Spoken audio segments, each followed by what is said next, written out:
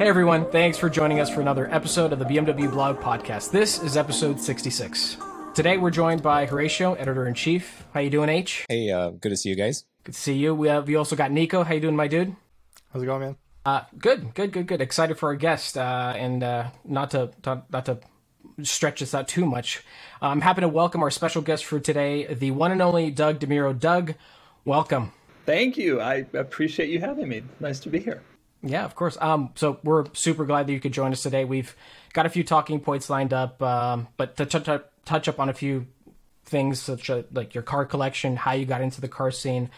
But of course, before we dive into all of that, just in case any of our listeners have been stuck in a garage trying to fix an old Ferrari 360 for the past 10 years, tell our listeners a bit about yourself, about your background, your day job, your hobbies. The floor is yours, good sir. Okay, well, I run a YouTube channel where I review cars. It's just my name, Doug DeMuro, and it seems to be as all sorts of cars, new, old, weird, exotic, cheap, everything sort of runs the gamut. And then in addition to that, I have this car auction website called Cars and Bids, where we sell cars that are kind of cool and quirky and interesting cars from the modern era, so like the 17-digit VIN era, the 80s and up, basically. And that's kind of my entire life, because those things take up pretty much the entirety of my time. I have a couple of misfit cars myself, and yeah, that's my world. Awesome. That's pretty amazing. So you're basically day and night surrounded by cars. What a tough life. I know, it's kind of the dream, isn't it? I was thinking about that yesterday. I was reviewing a car that I wasn't really all that excited about, and I was thinking, at least I'm doing this instead of sitting in there are way worse places to be. My first job I was at a desk in a cubicle with Excel, and this is way better than that. I can only imagine. So speaking of that, I just want to roll into the very next question. I'm super excited to ask this, because given the chance, I think every kid and adult that's into cars basically dreams of the opportunity to travel across the states and doing car reviews. How did this become a thing for you? And what advice would you have for any would-be automotive reviewer that's listening right now? Yeah, it's a good question. It became a thing for me. I started doing this. I started really doing YouTube back in 2013, and I started really kind of kicked it into high gear, so to speak, in 2016. And basically what happened was I had left my desk job, and I started writing about cars. And for it was called The Truth About Cars, and I think they still exist. And then that sort of parlayed into Jalopnik, which was much bigger back then. This was like 2013. And I got an email one day from a reader who liked reading my articles, and he said, hey, you should make videos. And it hadn't occurred to me before that. It sounds so stupid, but I truly hadn't. And so I thought, all right, maybe I will. This was kind of in the Wild West days, but with YouTube, you could do whatever. And so I started making videos, and now 600 videos later, or whatever it is, here we are. And the writing is, I don't really do as much, although I really enjoy it. And as far as advice, I always tell people to make the content that your viewers want to see rather than the content that you want to watch. I think that's a big, big thing that I try to impress upon everybody. Which I think is why one of the reasons why my channel has done well. Yeah, it's fun to drive the cars, which I do, but to me, it was always, I thought people might be interested in seeing like the little details and things like that. And that seemed to be true. And so, yeah, I don't get on the track as much as everybody else, whatever, but I'm making the content that I think my people want to see. Interesting point. I think Nico has some questions tied to like the type of cars that you've been reviewing, and I won't spoil it, Nico. I won't take your thunder away. It's interesting because you've seen so many cars, and you obviously have your own preferences. But I always think back to that saying that you should never meet your heroes, and taking that and applying it to cars. Was there ever a time when you arrived at a location thinking like, all right, I can't wait, this is going to be epic because it's the fill in the blank car, it's whatever, only to be let down by one thing or another? Has that ever happened to you? And if so, like just walk us through some of that, because obviously you've gone through so many cars. It happens sometimes. I will say the opposite happens more, which is that I show up and I'm tired, I'm like, whatever, I'm some car I don't really want to do, and then I drive and it's like, well, this was amazing. Or a car, I'm not even like don't want to do it. It's just like I only have an average expectation, and then the car is way better. That happens more often. And it's typically the older cars that'll do that. So you hear, like, I just reviewed the 2004 Mustang Cobra, the Terminator Cobra, and you know, Ford during that era, they made a lot of cars that were real bad, like just not good. And so I've always kind of liked the idea of that car, but I assumed it would be crappy, you know, and then I drove it and it actually isn't, and that happens more. But there are cars that are disappointing. And it's difficult. I'm going to pull up my little spreadsheet of cars that I've reviewed to try to find some examples. It doesn't happen that often. Evo 10 wasn't especially exciting. E34 M5 actually was great, but I don't know. You drive the newer stuff and it's just a little bit hard to. I'm trying to think about others. It doesn't happen frequently, but it definitely does happen, and it's a little disappointing when it does. It's like, oh wow. Yeah, there's not that many. I'm surprised about the Evo 10. That's pretty, like, people love that car. It's pretty famous for being great. That car is great, I think, when it's modified, and I think I always look for totally stock cars to drive in my videos, and it's a Lancer. Like the interior, you really need it turns, you know, I always make fun of Evo, everyone does, you know, lowered Evos on stance and all that, because come on. But now that I drove a completely stock one, I maybe have come to the conclusion that those people are onto something. So it does happen, but it's not that common. Integra Type R was not like the most amazing thing, you know, that I have ever driven, which is how people talk about it, you know. There have been a few. Okay, so Evo 10, Integra Type R, and I didn't hear anything about the E34 M5.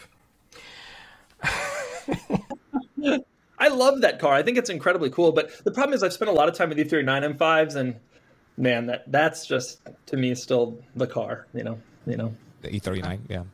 Yeah. The Clive Owen, Madonna, Star, BMW short films, that's what basically cemented the E39 in my mind. It's like, that is the coolest thing ever. Ever. Those were so cool. Well, why did they do those? What the hell was going on at the time?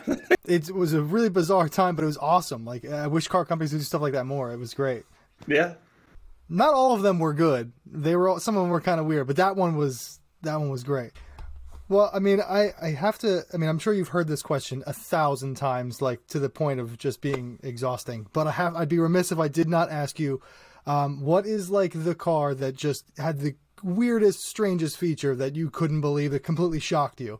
The two well, the McLaren Speedtail has a bunch of crazy stuff, including, you know, it has an inductive charger.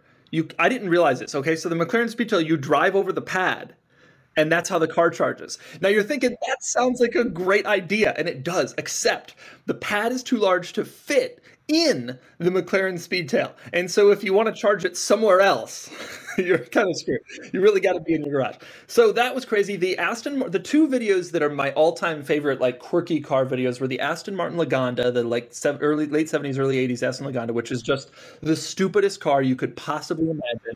And then the Vector. I shot a Vector W8 a few years ago, and that was the second stupidest car you could imagine. But they're both like my very favorite videos that I've like ever done. They're all, and both of those cars have too many quirks to name. The Aston Lagonda has its odometer under the hood, and CRT screens for like Pong, you know, like CRT old green and black, like pixel screens for the gauges. And the Vector W8 has fighter jet stuff for the gauges, which is bizarre, and a 3-speed auto. And it's been cool to check out some of these cars that I've only ever, you know, heard about. Right. It is amazing, the stuff that you find in these cars, and it's like some of it really is mind-blowing like that. And I've always wondered, are you just like the best car researcher in the world, so you know these ahead of time, or do you spend like hours digging through the cars before you shoot the video, because you go more in depth than anyone?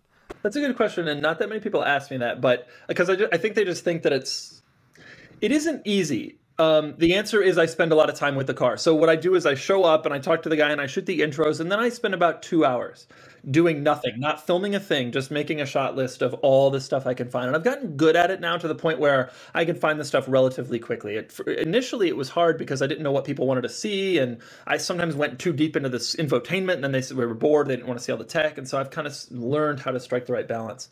But the funny thing is the owners of the cars are hopeless, uniformly hopeless, because if you live with a car for long enough, it doesn't seem quirky anymore. The fact that some of this stuff is weird to me or to the viewers isn't quirky anymore. And so like I ask them and they're like, this car has no quirks. And meanwhile, I make a 27-minute video about, but because they've owned it for 10 years, to them, it seems like it's not quirky. So you used to ask the owners for help, but they're not useful. Not because they don't try to be, but they just usually have gotten to the point where, they don't realize it. Yeah, they're used to looking under the hood for their odometer, is what you're saying. Yeah. Right. What do you mean? The odometer's not under the hood in your car? Right, yeah. So has a customer ever been like kind of almost insulted that you like think things are quirky? Or like have you ever been like, this is weird, and they kind of get mad about that? Yeah, sometimes I think people do, which is funny because I try not to point out things as flaws. There are some people who are very sensitive and they think that by pointing it out as a quirk that I'm actually saying that it's a negative. But that I'm usually not, unless I'm saying this is bad. Usually I'm just saying this is weird, and they think that means bad, but it doesn't always. Odometer under the hood, I think is hilarious. I don't think that's bad necessarily. It's just like, okay, that happened, I guess. But yeah, sometimes people get mad, and sometimes the automakers get mad, although rarely. But it happens sometimes. Yeah. James, I know you have a few questions lined up if you want to ask another one. Ever since I discovered you, Doug, it's a thing. It's a thing, right? It's your signature, and I would do the automotive world a disservice if I didn't ask about your now famous signature intro. How did this come to be a thing? I mean, you've seen all the compilation videos on YouTube. I'm sure it's a thing now. I made a reel on Instagram a couple days ago. I was showing different shots of my car. I was and I used your VO it's amazing. Tell us about it. Funny thing about that VO, so that made rounds on TikTok. Apparently, it was huge on TikTok. Somebody stitched all the "thises" together, and sometimes I'll get comments from people being like, "Oh my god, this is where that comes from." I just discovered you. Oh, it's like you got famous from that. We have people on Cars and Bids because I write a little Doug's take in every car, and we'll have people listening back to us and be like, "Who's this guy? And what is he commenting about the car? Why is he giving his opinion?" And I'll be like, "What the hell?" But this thing, I don't know where that started. I guess it was initially this is a whatever, everybody says, and then it just sort of got bigger and bigger. And I think what would happen is sometimes I would get really excited, like the Bugatti Veyron, and I'd be like, this! And that just sort of grew, and now here we are, I guess. And somehow I've gotten I've gotten, I don't have a literal trademark, but it feels like my signature is the word "this." And so when anybody else does it, commenters will call them out, you stole this from Doug DeMuro. And I want to be like, well, no, it's the word "this." That's steal that. It's okay. It's amazing. That's incredible. I love the fact that some people are like, who is this guy? And you're like, you're on it's the same never mind. It's crazy, but I guess it's good for Cars and Bids because it kind of transcended me. And also, it's funny on TikTok. So all these people are younger. Some of them aren't even into cars, but they've heard this thing over and over, and they use that for their video or whatever.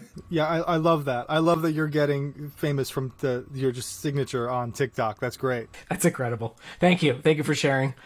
Let's get back to some of your work that you're doing. That is basically you're a one person machine essentially, or were for the longest time, if I'm not mistaken. Yeah, I did this all by myself for a long, long time. And then when we launched Cars and Bids, I got so busy that I had to, because we have employees there, and I got so busy that I had to hire an editor. His name's Nick, and he lives in Arizona. Hey, Nick, if you're watching. I love him. And then my best friend, Melissa, she reads my emails. And so puts them on a spreadsheet, hey, this person offered this car in this city or whatever. But that's it. They're both part-time, and I'm still kind of doing it myself. I learned a long time ago that the more people you add, the more complication and, Well, personnel is just you got to deal with schedules and drama, and I'm good. It makes sense. But from ideation to securing a car to, I'm assuming you have to do some location scouting, to actually traveling to, you know, the person's house or the dealer, to the shoot itself, and then editing.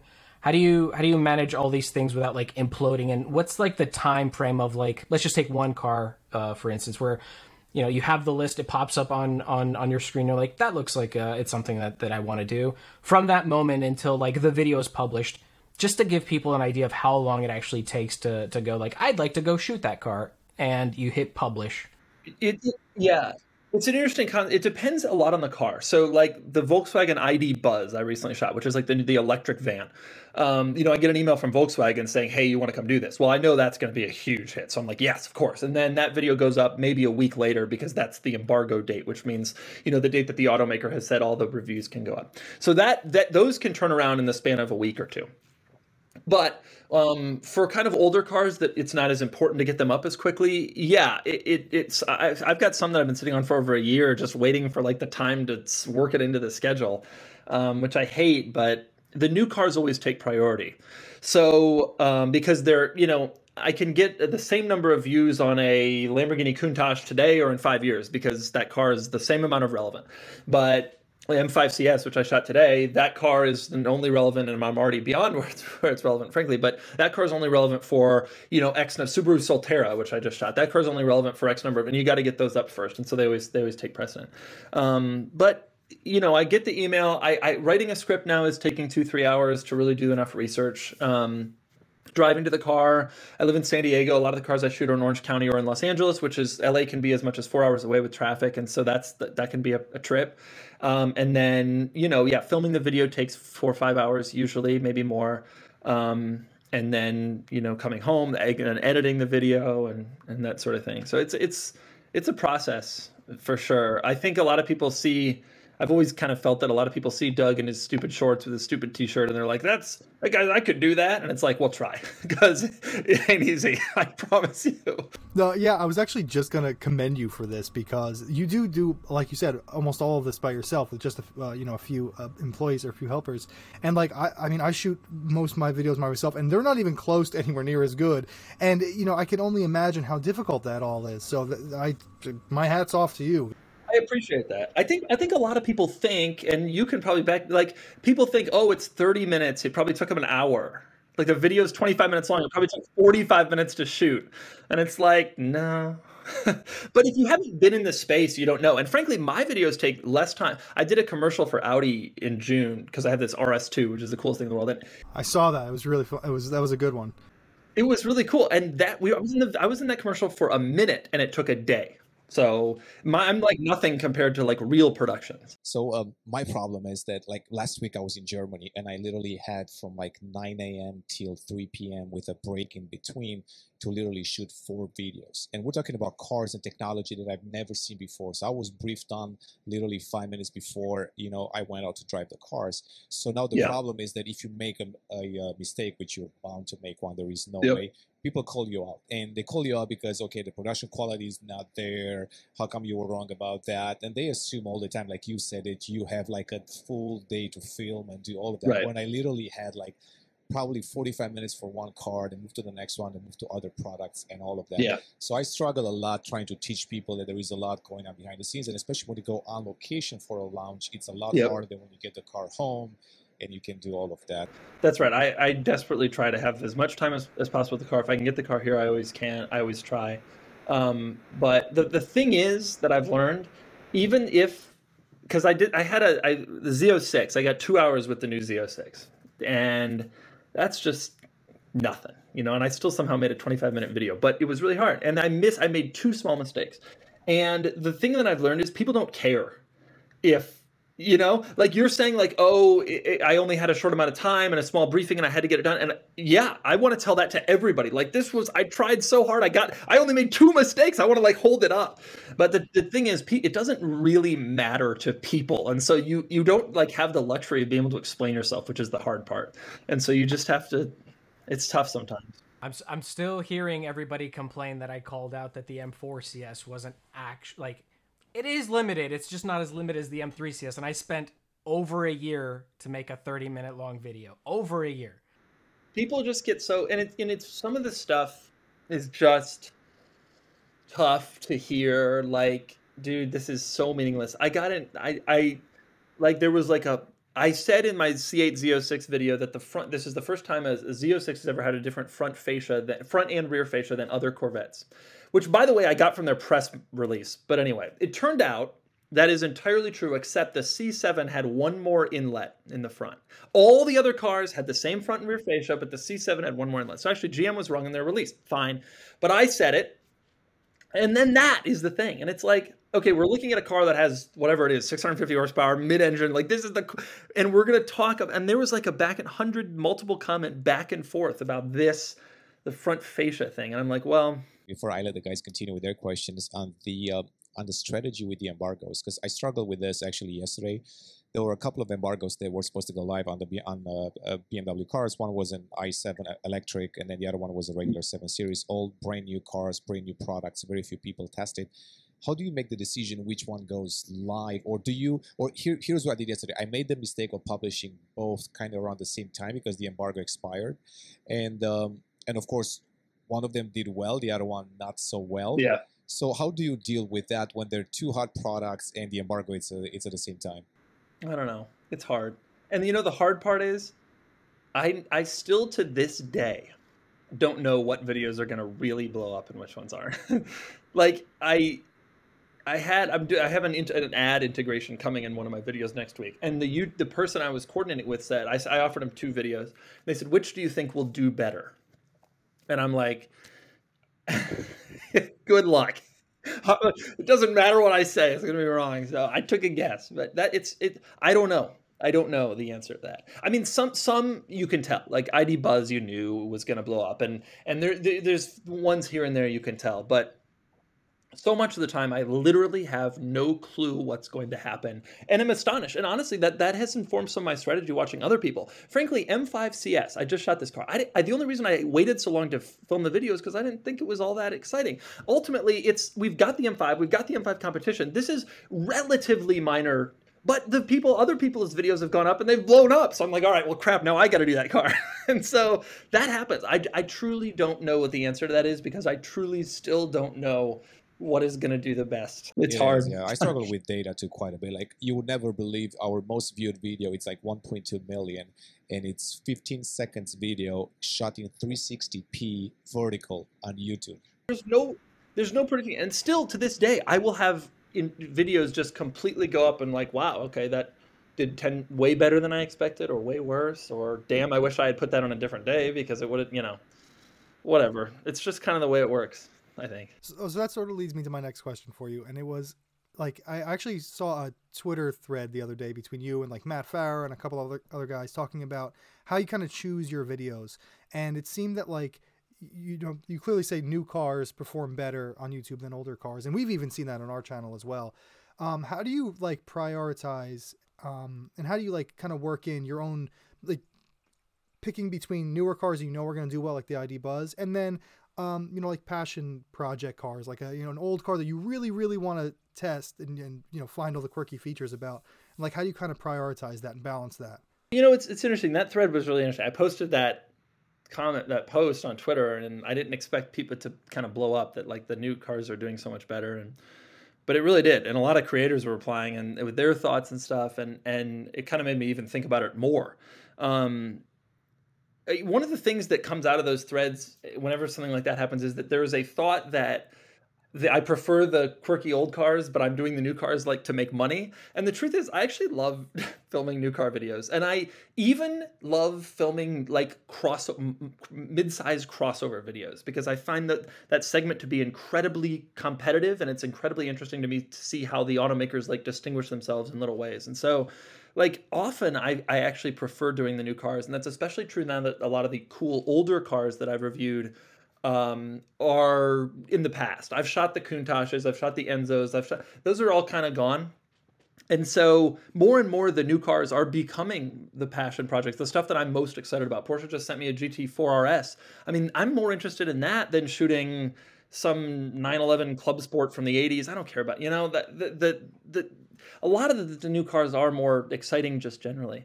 But also, I don't know, at the end of the day, people hate to hear it, but it's a business and I have to run it like one. Some of the people were like, Doug, you should just focus on what you love and don't listen to anybody. Don't listen to the views. And I'm like, I don't know how much money you think I've made from this, but it's not like enough to retire at 33 or however old I am. Like I can't just do what I love. This doesn't work that way. What if I told you that about your job, dude? It's like, right. Yeah. People seem to think that because you have a few million views, you can just do whatever you want. But yeah, it's interesting. So I didn't have a chance to reply to that thread, but I read it because Nico sent it to me.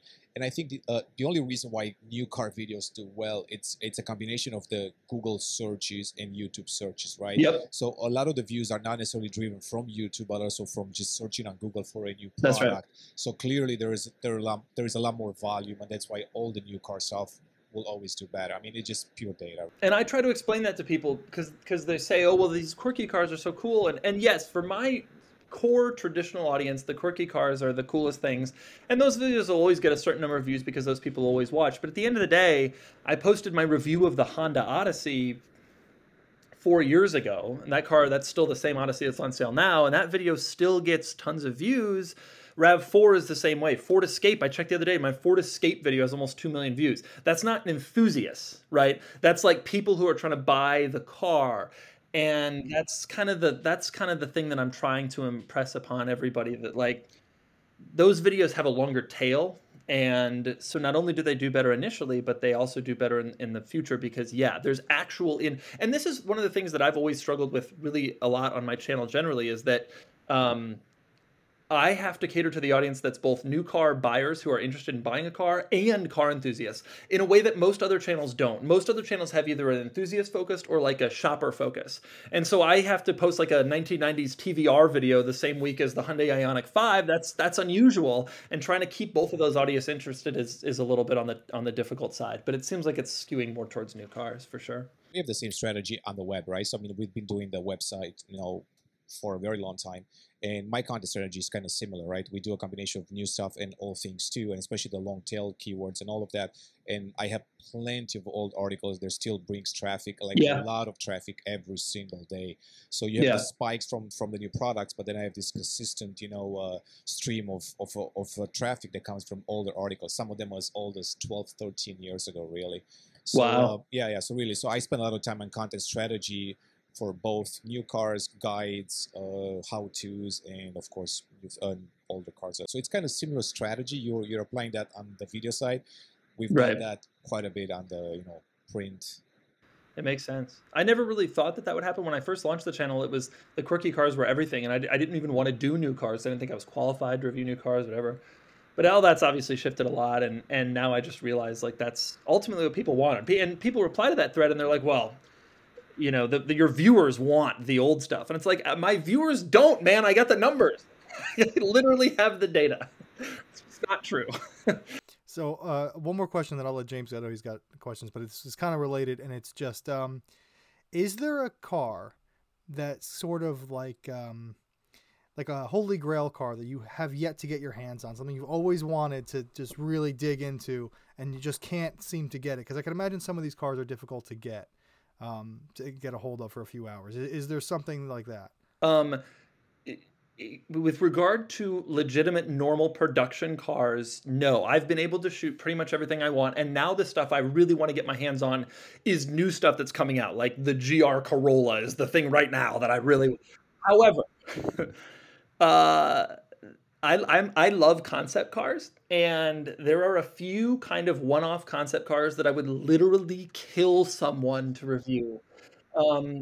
And Sultan of Brunei cars. I love like one-off automaker-made one-off cars. And so the Sultan of Brunei in the 90s commissioned Bentley to make him SUVs called the Dominator.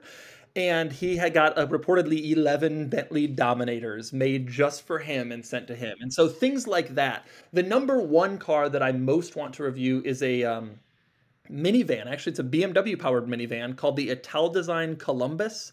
You ever heard of this vehicle? Okay, I've not, but I've heard Italdesign, other like cars, weird stuff with BMW engines. I never heard of a van though. That kind of thing. They made a van. It's 2 levels. It's the stupidest thing you've ever heard of in your entire life. Google it. It is the stupidest thing you've ever seen. But it's like a 2-level van with a BMW. I think it was a BMW V12. And obviously just even saying that is the most ridiculous thing. But then you look at it and you're like, okay, it's actually even more ridiculous. That you could not prepare me for how ridiculous that is, actually. That is my number one, if I could review anything. Now, I mentioned this in a video a long time ago, and Ital Design reached out to me and they said, hey, we still have this thing. You can come film it if you come to Turin. And so I said, oh my God, okay. But and I'm going to Italy this summer, and so I've been emailing them. But the guy who had emailed me initially, he moved on to their company. I don't have his contact anymore, so I don't know if I'm gonna be able to do that. But things like that, I'm now in the point where I like really want to do like weird one-offs. The Ford GT90, if you remember that concept car from the '90s, and like weird sort of special things like that, if I could. And the automakers don't. I've asked my contacts at the automakers, hey, could I review this concept car from 2004? And they're like, dude, this isn't. We're not pushing that anymore. We're not. No, get out of here. It doesn't work that way. It's like no. This isn't for a you thing. It's for a passion thing. See, because that's what people want. They don't want the latest and greatest. They want me to do what I want to do. At least that's the advice that they keep telling you. Yeah, it's worse than that. This car hasn't run since the Detroit Auto Show in 1997. Can you get it going again so that I can review it and talk about how stupid it is? That's really what I'm looking for. Make that work. That's how I would pitch it. I actually have pitched this before to automakers. They'd be like, "Yeah, we'll check up on that," and I've never gotten a reply. Somehow, they've never come back to me. 2 weeks ago, I knew that I was going to Munich, and I asked BMW M. I said, "Hey, by the way, can I stop by your M Secret garage that I've seen like 15 years ago?" And the reply was like, "Why?" I'm like, what do you mean, why? You got all the cool concept cars there, and they're like, why? I think BMW too is especially sensitive about comparisons to their old stuff. I've noticed that in some of their responses to some of my stuff, and just generally, I think they're especially like, they've forged sort of a new path almost more than most other brands. Like, we're going to go in this different direction and in some senses turn our backs on some of these people in order to get more people. And frankly, it seems to be like successful. But what you have is this round of enthusiasts who are saying, well, check out this car. This is how it used to be. This is how BMW is better. And maybe they're just tired of hearing that crap, which makes sense. And you're absolutely right. They're always trying to engage with new audience too. So it's not always about what we've done before, what we can do in the future. Yeah. Plus, don't you think that BMW has got to be tired of hearing the old cars were better thing, especially because in perpetuity, the cars that people say that about eventually become old cars, and then people are talking nostalgically about those cars that they had, like the original X5 is becoming like this. People are like, that was actually a nice looking car and it drove well and it was little, and the 4.6 IS and the 4.8 IS, they were cool. And like, I remember when that came out and people were like, this is sacrilege, this is the worst thing that's ever happened. It's like, even that, like E46 when E90 came out like in 06. I remember that, and people are like, this is so big and it's awful and it's the worst thing in the world. And now it's like the V8 M3. Oh, it was so special. And it's like, yeah, everyone called it a M5 because it had a big V8 and it was like too comfy. Like, this isn't an M3, and now everyone loves it. Now it's like the car. And so maybe BMW realizes, like, screw these people. It doesn't matter what we put out. Eventually they'll be nostalgic for it. So we're just going to keep going and they'll get there eventually. Even the F10 is coming around. Like, I remember when the F10 came out, the M5 specifically, like, it was like the E60 had this V10, and that was like the death of the cool V10 manual, and now it's going away, and there was the E39, and like, this is the end. And now I see F10 M5s on the road, and I'm like, damn, that thing looks good, and I know they're not all that expensive, and I'm like, boy, I'm kind of getting lustful for those. They sound like heaven too. So when I wrote the piece when the G80 and the G82 came out, and it was a whole editorial, like, I was trying to explain to folks, I was like, you're going to not like this. I'm going to say some stuff, you're not going to like it, but I promise you in like 12 years from now, you're going to be like, yeah, no, they're really nice. They were really thinking ahead. They don't look old. I agree completely. I was driving the M5 CS today, and I was thinking exactly that. I was like, this car is very expensive, and it's going to lose value like they all do, but like someday this will be like the M3 Lime Rocks and the EM3 like it'll be like the one that we all are like, whoa. And meanwhile, people here are like, that's so big and so heavy. Give it time. It always happens. I want you to talk a little bit about the cars and bids, maybe how that idea came about, maybe how do you compare yourself, or even if you compare yourself to Bring a Trailer and similar platforms, and maybe what do you bring new to the table? I mean, we cover your platform quite a bit. We also cover BAT quite a bit because they started a Sure. little sooner. Of course, we cover some of the smaller ones like, Enthusiast Auto Group and all these smaller shops, So tell me more about that project maybe.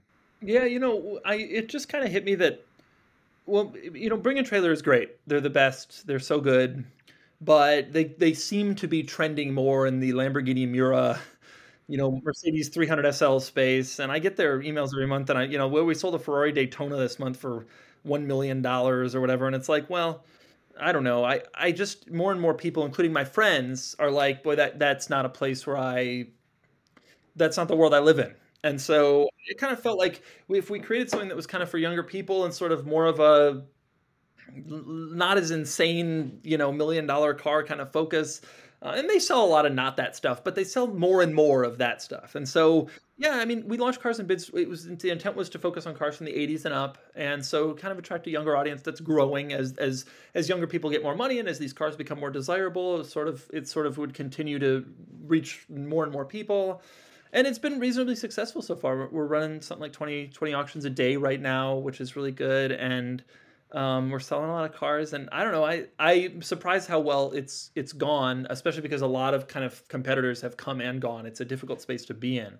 And Bring a Trailer is still sort of the king in a lot of ways, but we've you can run dollar for dollar. We've had cars that failed, to sell on their site, come over to our site and bring more money, and we're getting a lot of traffic too. So I kind of want to own that 80s and up sort of not $1 million car space, and I think so far so good. Yeah, it is nice because the fact that it doesn't go older than the 80s, you're not getting Lamborghini Miuras, you're not getting those crazy classics. So it does kind of keep the prices more normal. Because there was a time when Bring a Trailer you had to bring a trailer, like the cars were, kind of cheap and beat up. Yeah, you're still bringing a trailer. Yeah, it's just like because you don't want to put miles on it. You're putting an enclosed car trailer. Yeah. Yeah, exactly. And then it'll go to bubble. I don't know. I think that they do a great job, and they're really great, and I love those guys. But I don't know. I just thought I saw kind of an opening for this, and I think that the success we've had has teased out that there was a market for people who wanted to sell, Land Cruisers and E90 M3s that maybe didn't have 7 miles and and that sort of thing, and that world is there. So it's been fun and a lot of work and stressful and everything, but it's gone well. One of the things that we're finding though is in order to be profitable, you just got to kind of scale, and the focusing on one make is tough. It really is. But I agree with you. There are definitely opportunities there, and yeah, people were selling on forums, people were selling wherever they could, even Craigslist early days, whatever, and so Bring a Trailer was like the right place at the right time, and I think that we've kind of capitalized on maybe some of the people who don't necessarily want the super crazy stuff. James, you have something? I thought you had something. Make it real silly. I'm about to take it silly because it's my favorite thing to do. We're going to start with a hypothetical, Doug, and then we're going to transition over to some rapid fire questions. This is my favorite part. Okay, here we go. The automotive equivalent of the Thanos snap just took place, okay? Okay. And you get a text message, Doug, all your cars just vanished, except for one. You look away from your phone. The first response that pops in your mind is, oh God, I hope my blank survived. What car is that blank? This has to be a car that I currently own, or okay. This is the easiest question I've ever been asked. I have a 1999 Mercedes-Benz G500 Cabriolet. Do you know this car? It's a G-Wagon, but it's a convertible. It's the ugliest thing you've ever seen. Imagine a G-Wagon, but shorter and wearing a toupee. That's what it looks like. Okay, it's really the stupidest. It's the stupidest thing in the history of the world. But I have one, and I love it, and it's perfect for every situation. It's a push button top, so even though it's a SUV, Jeeps, you have zippers and snaps and shit. This thing, you just push a thing and it goes down. And so I can off-road with the roof off, and it's great, but it's also a G-Wagon, so it can go on the highway at normal speed, and this is like my daily driver that I drive around San Diego, and it's truly the stupidest car in the world, but it's like the do-everything car, and I'm obsessed with it. Is that really your daily, the G Cabriolet? Yeah, pretty much. I have a new Land Rover that I use for like long trips. Like when I'm going to LA, I won't take that. But like if I'm anywhere around town, it's G Cabriolet, top down, dogs next to me, and people come up to me and they say, did you make this yourself? And I say to them, no, it's so ugly. I never would have created this something like this myself. It's not possible. Wow. Mercedes must feel great that people are asking if you made it yourself. I never thought about that. I never thought about that. The car is so stupid looking that the first assumption people have is, was this a home build? And I tell people, no, I imported from Switzerland. This is real. This is a special car.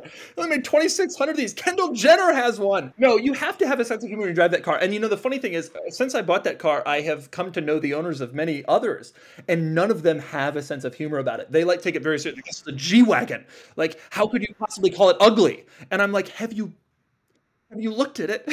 Like, they all spend this. They're not buying it ironically. I mean, I get and buy it ironically. I use it, but I know that it's false, and they don't. They seem to be like, no, this is the best, and I'm like, no, it's not.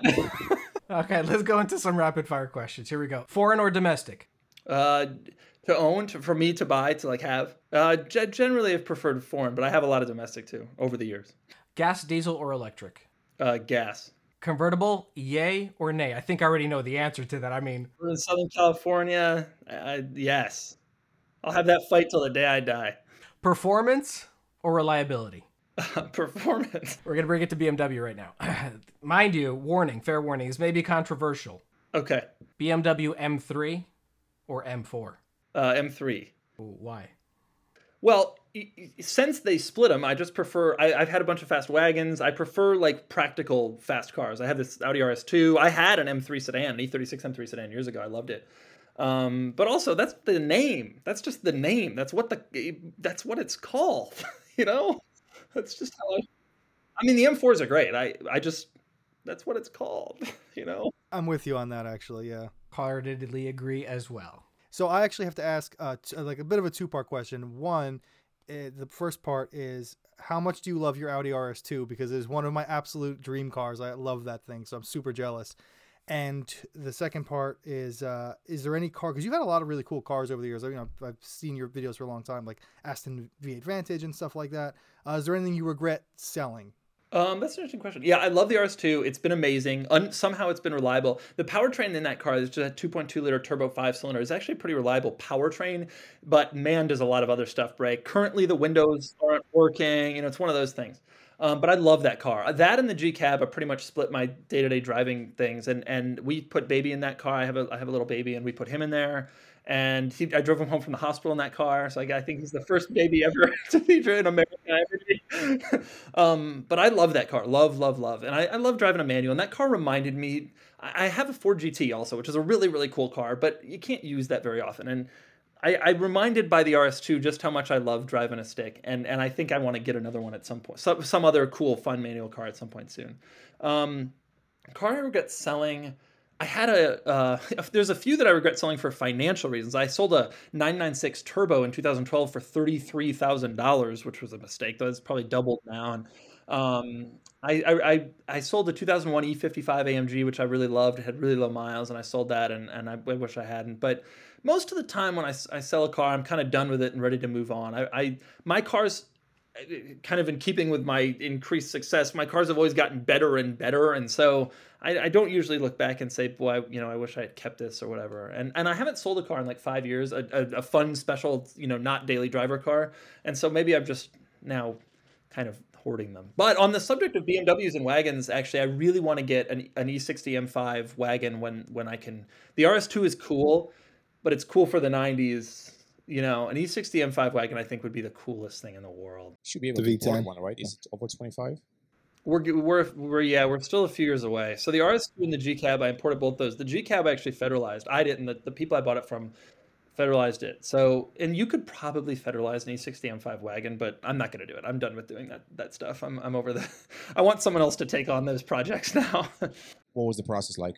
For the G Cab, it's pretty easy because the history of Mercedes G-Wagon in America is this bizarre long history that I won't get into. But basically, there was a man in the 90s who purchased the rights to import G-Wagons personally from Mercedes-Benz. Mercedes was like, we don't need to ever sell that car in America, and so he spent millions of dollars to get the cars federalizable in a very easy way. And And then he sold them for a long time as his own company. And so G-Wagons are pretty easy to federalize. Now, of course, in 2002, Mercedes-Benz realized they did want to sell the G-Wagon in the United States and had to purchase the rights back to their own car, which is the whole story is quite amazing. But so G-Wagons aren't that bad, but it still took about a year. And mine is California legal also, which is a whole other process that you have to go through, the same process the automakers go through. Like I have a fuel economy label for my car, even though it's a 1999 model, you know. And I'm good with the imported. I love driving imported cars, and I will probably forever. But like, someone else can deal with the paint, the HS7 and the declaring at the border and all that stuff. I'm just good. I'm not doing any of that stuff anymore. I feel you with that because that seems like a big headache. But I kind of want to bring it back to the RS2 just because I love that thing. I've always wanted one, and it's almost like unobtainium in America. They're so difficult to find. And you, like you said, you imported one. They sold them in America, I think, right? No, they were never sold in the States. I imported mine from Canada. It had previously been in Japan. It was sold new in Germany. The car's done a world tour, basically. Yeah, I've seen a few on sale here. That was my mistake. I've seen a few on sale here, and they're hard to find. They're very expensive. It's such a cool car. I love, like, I'm with you on the 80s, 90s. I love those cars, and German 80s, 90s cars are like my kryptonite. What are you driving? I actually just bought an E93 series. That is my daily driver. It is just I barely drive. I work from home, so I literally barely drive anywhere. What about James and Horatio? What do you guys have? Horatio, you go. No, I'll keep mine last. Okay. I have an 18 F80 M3CS in San Marino blue with carbon ceramics and that M Performance titanium exhaust. Nice. Keep it forever. Forever. Oh yeah. So my turn. I have a BMW 1M. The best. I wanted that car for so long. Yeah, I truly love that car. People have wanted to buy off me for the last few months. I keep getting offers via email, and everywhere they can find me, but I can't sell it honestly because I don't drive it a lot, so that's the downside because I live in Chicago and it's not that pleasant to drive around. It's like in California, and winters are super long too. So basically, it stays in the garage from like November till like April. And also the problem is that even if I get for the car, I don't know what's selling right now, 80, 90,000, whatever that is, I still can't figure out what car I would buy with that money that would kind of be the same. Yep. So I don't know, do you have any ideas like what car would be comparable in, let's say, the 80 to 90,000 range? I don't know, because the thing about that car is it's not just that the way it drives, which is great, but you could probably replace that with a nice Cayman or whatever. But like, it's also the specialness, the rarity factor of that car. Like you could get a Cayman and it would drive as well or better, but I don't turn my head. I don't know about you. I don't turn my head when I see a Cayman, but when I see a 1M, I like chase it down on the highway and take pictures and send to my friends. That's the difference. And I like buy cars that are not only cool to drive, but like have some of that specialness to them. And that 1M is just the coolest damn car. It was cool then. It's still cool. It happens to me all the time. So when I take the car out and I drive it, without exception, every single time there is someone that takes photos of that car. Yeah. Sometimes I get a 7 Series press car or an 8 Series or an M8, and nobody even sees me. Yeah. Like they're like, I'm invisible, I was just having this conversation with my wife the other day because I had a 765 LT press car here, which is an amazing car, the coolest thing in the world. But I've also got this Ford GT, and the 765 LT is $500,000, right? And the Ford GT is not as expensive, mine anyway. And I told my wife the difference between those two is the Ford GT is someone who's rich and interesting. The 765 LT is just someone who's rich. It's just someone who's like, this looks cool and it's big money, I'm just going to buy it, the 1M is like that. Like, yeah, you could go today and get a new, an M2 comp, whatever it is. But like, there's this specialness about the 1M that like makes it actually interesting beyond that is more than just the way that it drives and the way that it feels and the way that it looks. It's beyond that. It's like, we know how rare it is and how special it is. And I have a great story behind it too, because I picked her up in Germany actually in 2011 and I did a European. Oh, that's awesome. Thing. Yeah, so then I went to the Nürburgring and I did the whole European thing. Wow. I did have a YouTube channel back then. I just never really documented that. It was like YouTube was not a thing back then. It was an amazing trip, like 2 weeks, just driving around your own car, in Germany, and I did the whole thing. It's super, super special. So I don't think I'll sell it unless I really have to. Yeah, that's the thing. And that's what I'm telling a lot of people right now, especially the market like it is. Like, unless you need the cash, enjoy the car. Cars are still there's they all seem to be still going up. What are you going to do with the are you going to put the cash? Inflation is going to take some of the money back if you just hoard the cash. Like you might as well have fun with the car. And that 1M, a lot of people probably would have told you it was smart to sell that 3-4 years after you bought it when you still could get what you paid. And it's like, well, boy, you're probably glad you didn't do that. Yeah, exactly. I mean, I kind of knew that it's going to be special anyway because they were never going to make one like that. There were Yeah. very few units. I think US got like 750. Like Yeah. Chicago, I think Chicago literally has 6 or 7 1Ms. I mean, in the whole Chicagoland area. So they're quite unique. The one interesting thing about that car that I think about is they sold a lot. Car's about to be Doug Demuro'd. No, I love that car. But they sold a lot of them in Europe, and I'm curious what will happen in 15 years. Admittedly, it's nowhere near now. But when those cars can start to make their way over, if that's going to have some effect on the value. Probably it won't. Probably the US cars will always still be like F40s. Like they only made 212 US F40s, but there were 1,300 total. But the US cars are worth 50% more. And that's probably still going to happen with the 1Ms. But it is interesting because it wasn't as rare overseas. But to Americans, it's like the coolest BMW in the world. I agree. Yeah, I mean, they did 6,000 globally. I don't know how many there were in Europe, 2,000 something. So I don't think there are going to be that many imported anyway. So I don't think it's going to do anything. That car will be a forever classic, basically. I agree. I was in Korea for a press trip 6 years ago, and every car in Korea is gray and silver and white, without exception. Every single car. And I was walking down the street on a rainy day, which is all they have in Korea, and it was gray and ugly, and every white Kia and Hyundai is driving by, and I come around a corner and there's an orange 1M just sitting parked on the street. And I, like, especially in Korea, that was like seeing an F50. I, like, lost it. I was like, this is amazing. This is the coolest thing I've ever seen in my life. And I still feel that way when I see them, which is never. No one's driving those anymore. I think that car is... Isn't that just sad? Because, like, the market is what it is, and special cars are now elevated to magic, and they're now worth so much that you're like, I don't know if I can afford to drive the car that I've been driving for the past 12 years because... And the funniest thing about that is the cars that have become the most valuable and the most desirable are the ones that drive the best. 993 turbos, the cars that are known for being this analog special Carrera GT. And yet those are also the ones that are now too expensive to drive. And it's this sort of bizarre, like, counterintuitive thing. Like, these collectors are buying these cars because of their driving abilities and then specifically not driving them. But that's just the world we're in, I guess. Out of the all new BMW cars that you've driven, which ones were you, or which one impressed you the most, basically? I really loved the outgoing M2, which I know is not technically brand new, but just, the M2 CS, the M2 Comp that just went away, I think are fantastic. I think that the latest 2 Series is a little strange looking, but I suspect there's going to be another great M2 and M2 CS and M2 Comp coming, and I wouldn't be surprised if we're at the end of the line there. Next ones are plug-in and that sort of thing. So I think that I'm totally, like, among enthusiasts, I'm the only one who has this opinion, but I think the X7 is great.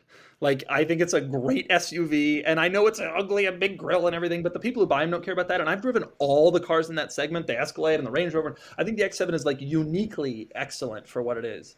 Yeah, I agree with you on that. I'm one of the few BMW enthusiasts that actually really likes the X7 because it drives great. It drives well. I wasn't even aware that this was controversial. I thought that everybody liked the X7. Well, I think all enthusiasts have used the X7 as the example of BMW kind of like jumping the shark, and the big grille and that it's so large now and the car is so big and blah blah blah. But, like, for what it is, which enthusiasts often have a difficult time of putting themselves in the mindset of, like, the type of like, Prius is the worst car in the world. Well, no, to the people who are buying it, it's not. But I think to the X7 consumers, I think it's excellent, and I really like that car. I would say those are probably my favorite. The recently departed M2. I also personally love the new M3, and I know I'm somewhat alone in this as well. But, like, they're still doing a stick rear-wheel drive sedan. This is it, folks. This is the end. It's over here. This is where it all comes to an end. Like, the current M3, which everybody's laughing at and saying is terrible, in 20 years, that's one of those cars we're talking about. That car will be revered because the next one, I guarantee, will be an auto-only, plug-in hybrid, et cetera, et cetera. Might even be electric, actually, because they're in a cycle. They're stuck in a cycle, basically. The next M3, M4 is supposed to come out 2027. So the question is, do they make a plug-in hybrid or they go fully electric in 27. Oh that's yeah, gonna good be, point. but And that's by gonna be then, exactly, but that's gonna be based on what they do with the 3 and 4 series. So they're interesting. kind of stuck in between because by 2030, I think most of their lineup will be fully electric or close to Yeah. that. But 2027, 2028, they don't. Yeah, they're kind of in between. So who knows? Yeah, and I'm sure they'll be amazing. I just drove the i4. My video hasn't gone up yet, but I just drove it, and I thought it was great. Like, it's awesome. But it's definitely the end of an era, what we're in now. So, like, buy that manual M3 with the big front end and, like, understand that, we're down to that car and, like, the STI, which is gone now, the WRX, and the Blackwing V. Like, this is the end of the line for these, like, performance sedans with a manual transmission, which was, like, a staple of performance cars when I was a kid. And so, like, that M3 to me is pretty special. We talked to Joe Achilles in the UK, and the UK market doesn't get any rear-wheel drive manual M3 or M4. So basically just the US. I'm not sure about Germany. I haven't looked into that, but I know for sure the UK people are kind of pissed because I get constant emails and comments that, they would love to have that rear-wheel drive manual there too. So we actually get it and they don't. But I didn't know that. But they are getting the M3 Touring and we're not getting the M3 Touring. That annoys me so much. God. That especially surprises me because do you know that E63 wagon is now selling the same amount as E63 sedan, and RS6 they're only selling as a wagon. So it's like there's a market for this. Come on. Right. Yeah, I actually remember when it was first announced that the M3 Touring wasn't coming. And I was like, Audi and Mercedes are doing it. If Audi, who won't even give us an RS4 the last RS4 was in 07. They won't even until the RS5 comes out yesterday. They can't figure that stuff out. If Audi is doing it, can't BMW. That decision was surprising to me, to say the least. No, I think they miscalculated. So here's what happens. I can tell you a little bit from behind the scenes once again. Basically, the regular 3 Series Touring, it was never homologated for safety tests or safety crashes for the US. Whenever that car was conceived 7 years ago, probably that project started. So at that time, they had no idea that they were doing an M3 Touring. So the M3 Touring project came along probably 3 years ago when Marcus Flash took over BMW M. So he was trying to push, new products and new things. And by that time, they probably had the option to go back and recertify the 3 Series Touring to be, valid for the US crash test, but they never did it. So now they will have to do it for the M3 Touring, and it probably doesn't make sense financially to invest in all of that. Yeah, that makes sense. It's too bad, though. It is too bad, yeah. I had 2 E63 wagons. I had a CTSV wagon. I had that RS2. I have that RS2 now. I would buy an M3 Touring if it existed here, but they don't. It's such a shame. But that makes sense. BMW even teased it in the M-Town. Remember the M-Town promo that was a couple minutes long? Marcus Fleisch was reading the newspaper, just kind of leaning on it, and I was like, yes, we're getting it. No. We are getting the XM, though. We are getting that XM 750 horsepower plug-in hybrid. That car has some controversy around it, but like 750 horsepower is 750 horsepower, Okay. The X7, you're absolutely right. So the story with the X7 is that we're talking about the US market. So the US market and US enthusiasts kind of liked it. But even now, if you go to Europe and you talk to Germans about the X7, they're like, that's a terrible car. They're like, that's a horrible car. They just don't like big cars there, basically. They don't, yeah. But it made no sense why BMW wasn't in that space anyway, because Mercedes, the GL came out in 07 and has been successful for a long time. BMW needed a competitor. And the X7 is like awesome. It really, like, the quality and the highest level versions is like wild. Way better than Escalade and even Range Rover, in my opinion. I love that car. I think it's great. It'd be a great family car if you had a luxury family, Had a couple more. Oh, feel free. Feel free, yeah. Rapid fire. I knew you said RS2, and I knew Nico knew, and I knew the second we said M3 or M4, Nico's gonna be like, gotta talk about the RS2. So I'm really glad we got that out because I understand. I totally get it. I get it. All right, let's get back to a little rapid fire, and then we can wrap it up. Ferrari or Lamborghini or Koenigsegg? Ferrari. All right. This one we probably already know, but BMW or Audi?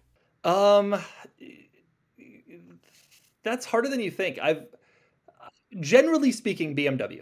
But Mercedes, I hate to say it, but Mercedes-Benz over both. I love my RS2, but BMW, that was a very special car at a special time for Audi, and BMW doesn't quite have an analog. All right, two more. Rear-wheel drive or all-wheel drive? If you say why not both, it doesn't count. All of my cars, except for one, are all-wheel drive. However, the answer is rear-wheel drive still, nonetheless. Okay, respect. Okay, now here's a controversial one. Coupe or coupe? Coupe. Bye. I get in fights with people about that. Oh, me too. I don't say Venezia. Like the term, it has been anglicized, either Americanized or English in general, to coupe. So I say coupe.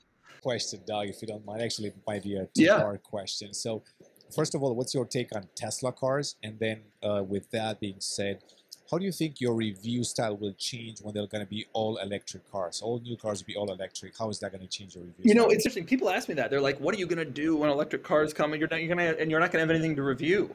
And I'm like, "No way. It's actually quite the opposite. The electric cars, because they all drive more or less similarly, the automakers have been really going kind of gung-ho about making them all be weird to stand out from each other. And so, like, I just shot the Ioniq 5, which is bizarre, and I've shot all these electric cars that are really kind of strange, and that's my thing, like the weird stuff. And so I'm here for that. So I think the move to electric is gonna, in terms of the reviews, is gonna be cool, because more and more of these automakers have to do different things to distinguish themselves. Whereas in the past, the powertrain, the handling, that sort of thing could really set them apart. Now it's not as much. As far as Tesla, I don't know. I love them. Tesla's controversial, but they make good cars, and there's a reason so many people are buying them. The tech is great. For a long time, they were way ahead of everybody else. I think some of the automakers have really been catching up to them. But there's a lot of good reasons to buy them. I recommend Teslas to a lot of people still. And the Tesla Model Y outsold the Honda Accord last year. So whether or not we like it, they are certainly here. It's kind of the way the world is now. God, wow, I didn't know that. That's on the Honda Accord. That's a big moment. Think about that. When you were a kid, if someone had told you an upstart car company would outsell the Honda Accord, from when we were younger, it was like the number 3 best-selling whatever. And that, now, part of that is because obviously sedans in general have declined, but nonetheless, here we are. Have you done a Rivian yet? Yeah, that was cool. Although my favorite of the electric cars, this is controversial, but my favorite is the Hummer EV, which I think is so cool. It's have you driven it? Yeah, it's the stupidest thing in the world, but it's so cool. 1,100 horsepower, 9,000 pounds. You feel like you own the road because you do. You literally. It's amazing. It's crazy. It's enormous. It's like the biggest vehicle I've ever seen. I've never seen one in person, but that's crazy. 9,000 pounds blows my mind. Like, there are roads in New Jersey that you can't drive that on. They're like 3-ton limits. Like, you can't drive it. Right. Yeah. And it does 0 to 60 in like 3.5 or, you know. So. Now, it turns out that a lot of the Super Duty trucks get up to that weight, but still, it's insane. And I love it. It actually drives really well, and the tech is great, and I was pretty impressed by it. And what about Rivian? Because I just talked to BMW about their car, and I told them that my opinion, I haven't driven yet, but I've read most of the reviews. I said it's the only pickup truck that I would consider owning, even though I'm not a pickup truck person. Yeah, same. I'm not a pickup guy, but I'd buy a Rivian. Yeah, I love it. I loved it. I was blown away by it. I think it's amazing. It's fast. We took it off-road. It was incredible. I'm an off-roader. I do a ton of off-roading. It was incredibly capable. The tech is great. My only concern with both Rivian and Lucid, I did the Lucid Air also, which is an amazing car. They're both like really, really, really excellent. But my only concern with those brands ultimately is like my Mercedes-Benz. I don't have a Mercedes EQS, but if that breaks down, I got 4 Mercedes dealers in my county. Rivian, well, we'll come pick it up. But it's really cool. It's an amazingly cool car, and we'll see how they do. I don't know. So far, they're doing reasonably well. They're starting to ship cars. I'm seeing them in Southern California like almost every day. First one the other day. I couldn't believe it. It was a weird electric day. I drove a Polestar, a BMW iX, and I saw a Rivian R1T. What did you think of the iX there? I have it right now. It's a great car. I still don't like the way it looks, but I think it's a great luxury EV. I love that interior. How bizarre. BMW is claiming that the grille in that vehicle is self-healing. Did test it actually personally. So I was in Germany when it was the launch, and they had on display one of those grills. I mean, it's just a piece of plastic, really.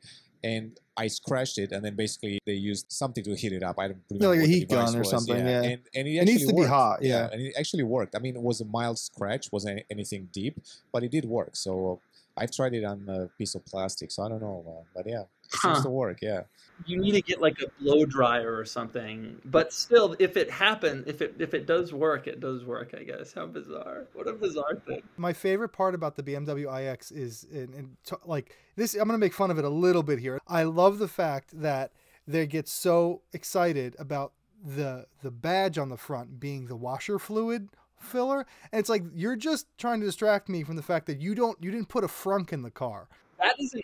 That's an interesting point, although I have to tell you, I just drove the Subaru Solterra, which is Subaru's new electric crossover, no front trunk. Same deal with the Toyota version, which is somehow called the lowercase b, capital Z, 4, capital X, BZ4X. How'd you remember that? I know. No one will. And the Mercedes EQS also doesn't have a front trunk. And I talked to someone about this, maybe someone at Ford, and they told me that their market research is showing that almost no one is actually using the front trunk.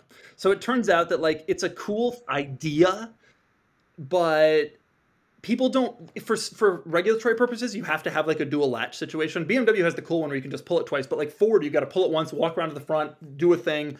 People don't want to do that. They want to press the button and have it open. And I think that the automakers are finding it's a neat idea. They like to be able to say they have it, but most people aren't actually using it. So as bad as it seems like it's a big oversight, but I think it's not really. It turns out for actual use, it turns out not to be a big deal. I asked them to, and they said the same thing. They did a market research, market study, and I can tell you this: I've had i3s for the last 7 years. I've never ever used the frunk ever, never. Yeah. So basically, they said, why do you need a frunk when you have so much space in the back? And also, the research says that nobody really uses it. So.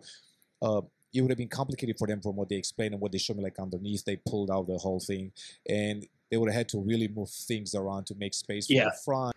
Exactly. And even then, it doesn't end up being that big. The Ioniq 5 and the Kia EV6 both have front trunks, and just because they knew they had to for the segment, and like you can put nothing. It's like the size of like a 3-ring binder or 2 or 3 of them, and that's like the whole thing. But like they probably had to do some stuff just to even make that happen, and no one's going to use it anyway. Oh, it really doesn't bother me. Like that iX has so much space inside the car in the trunk.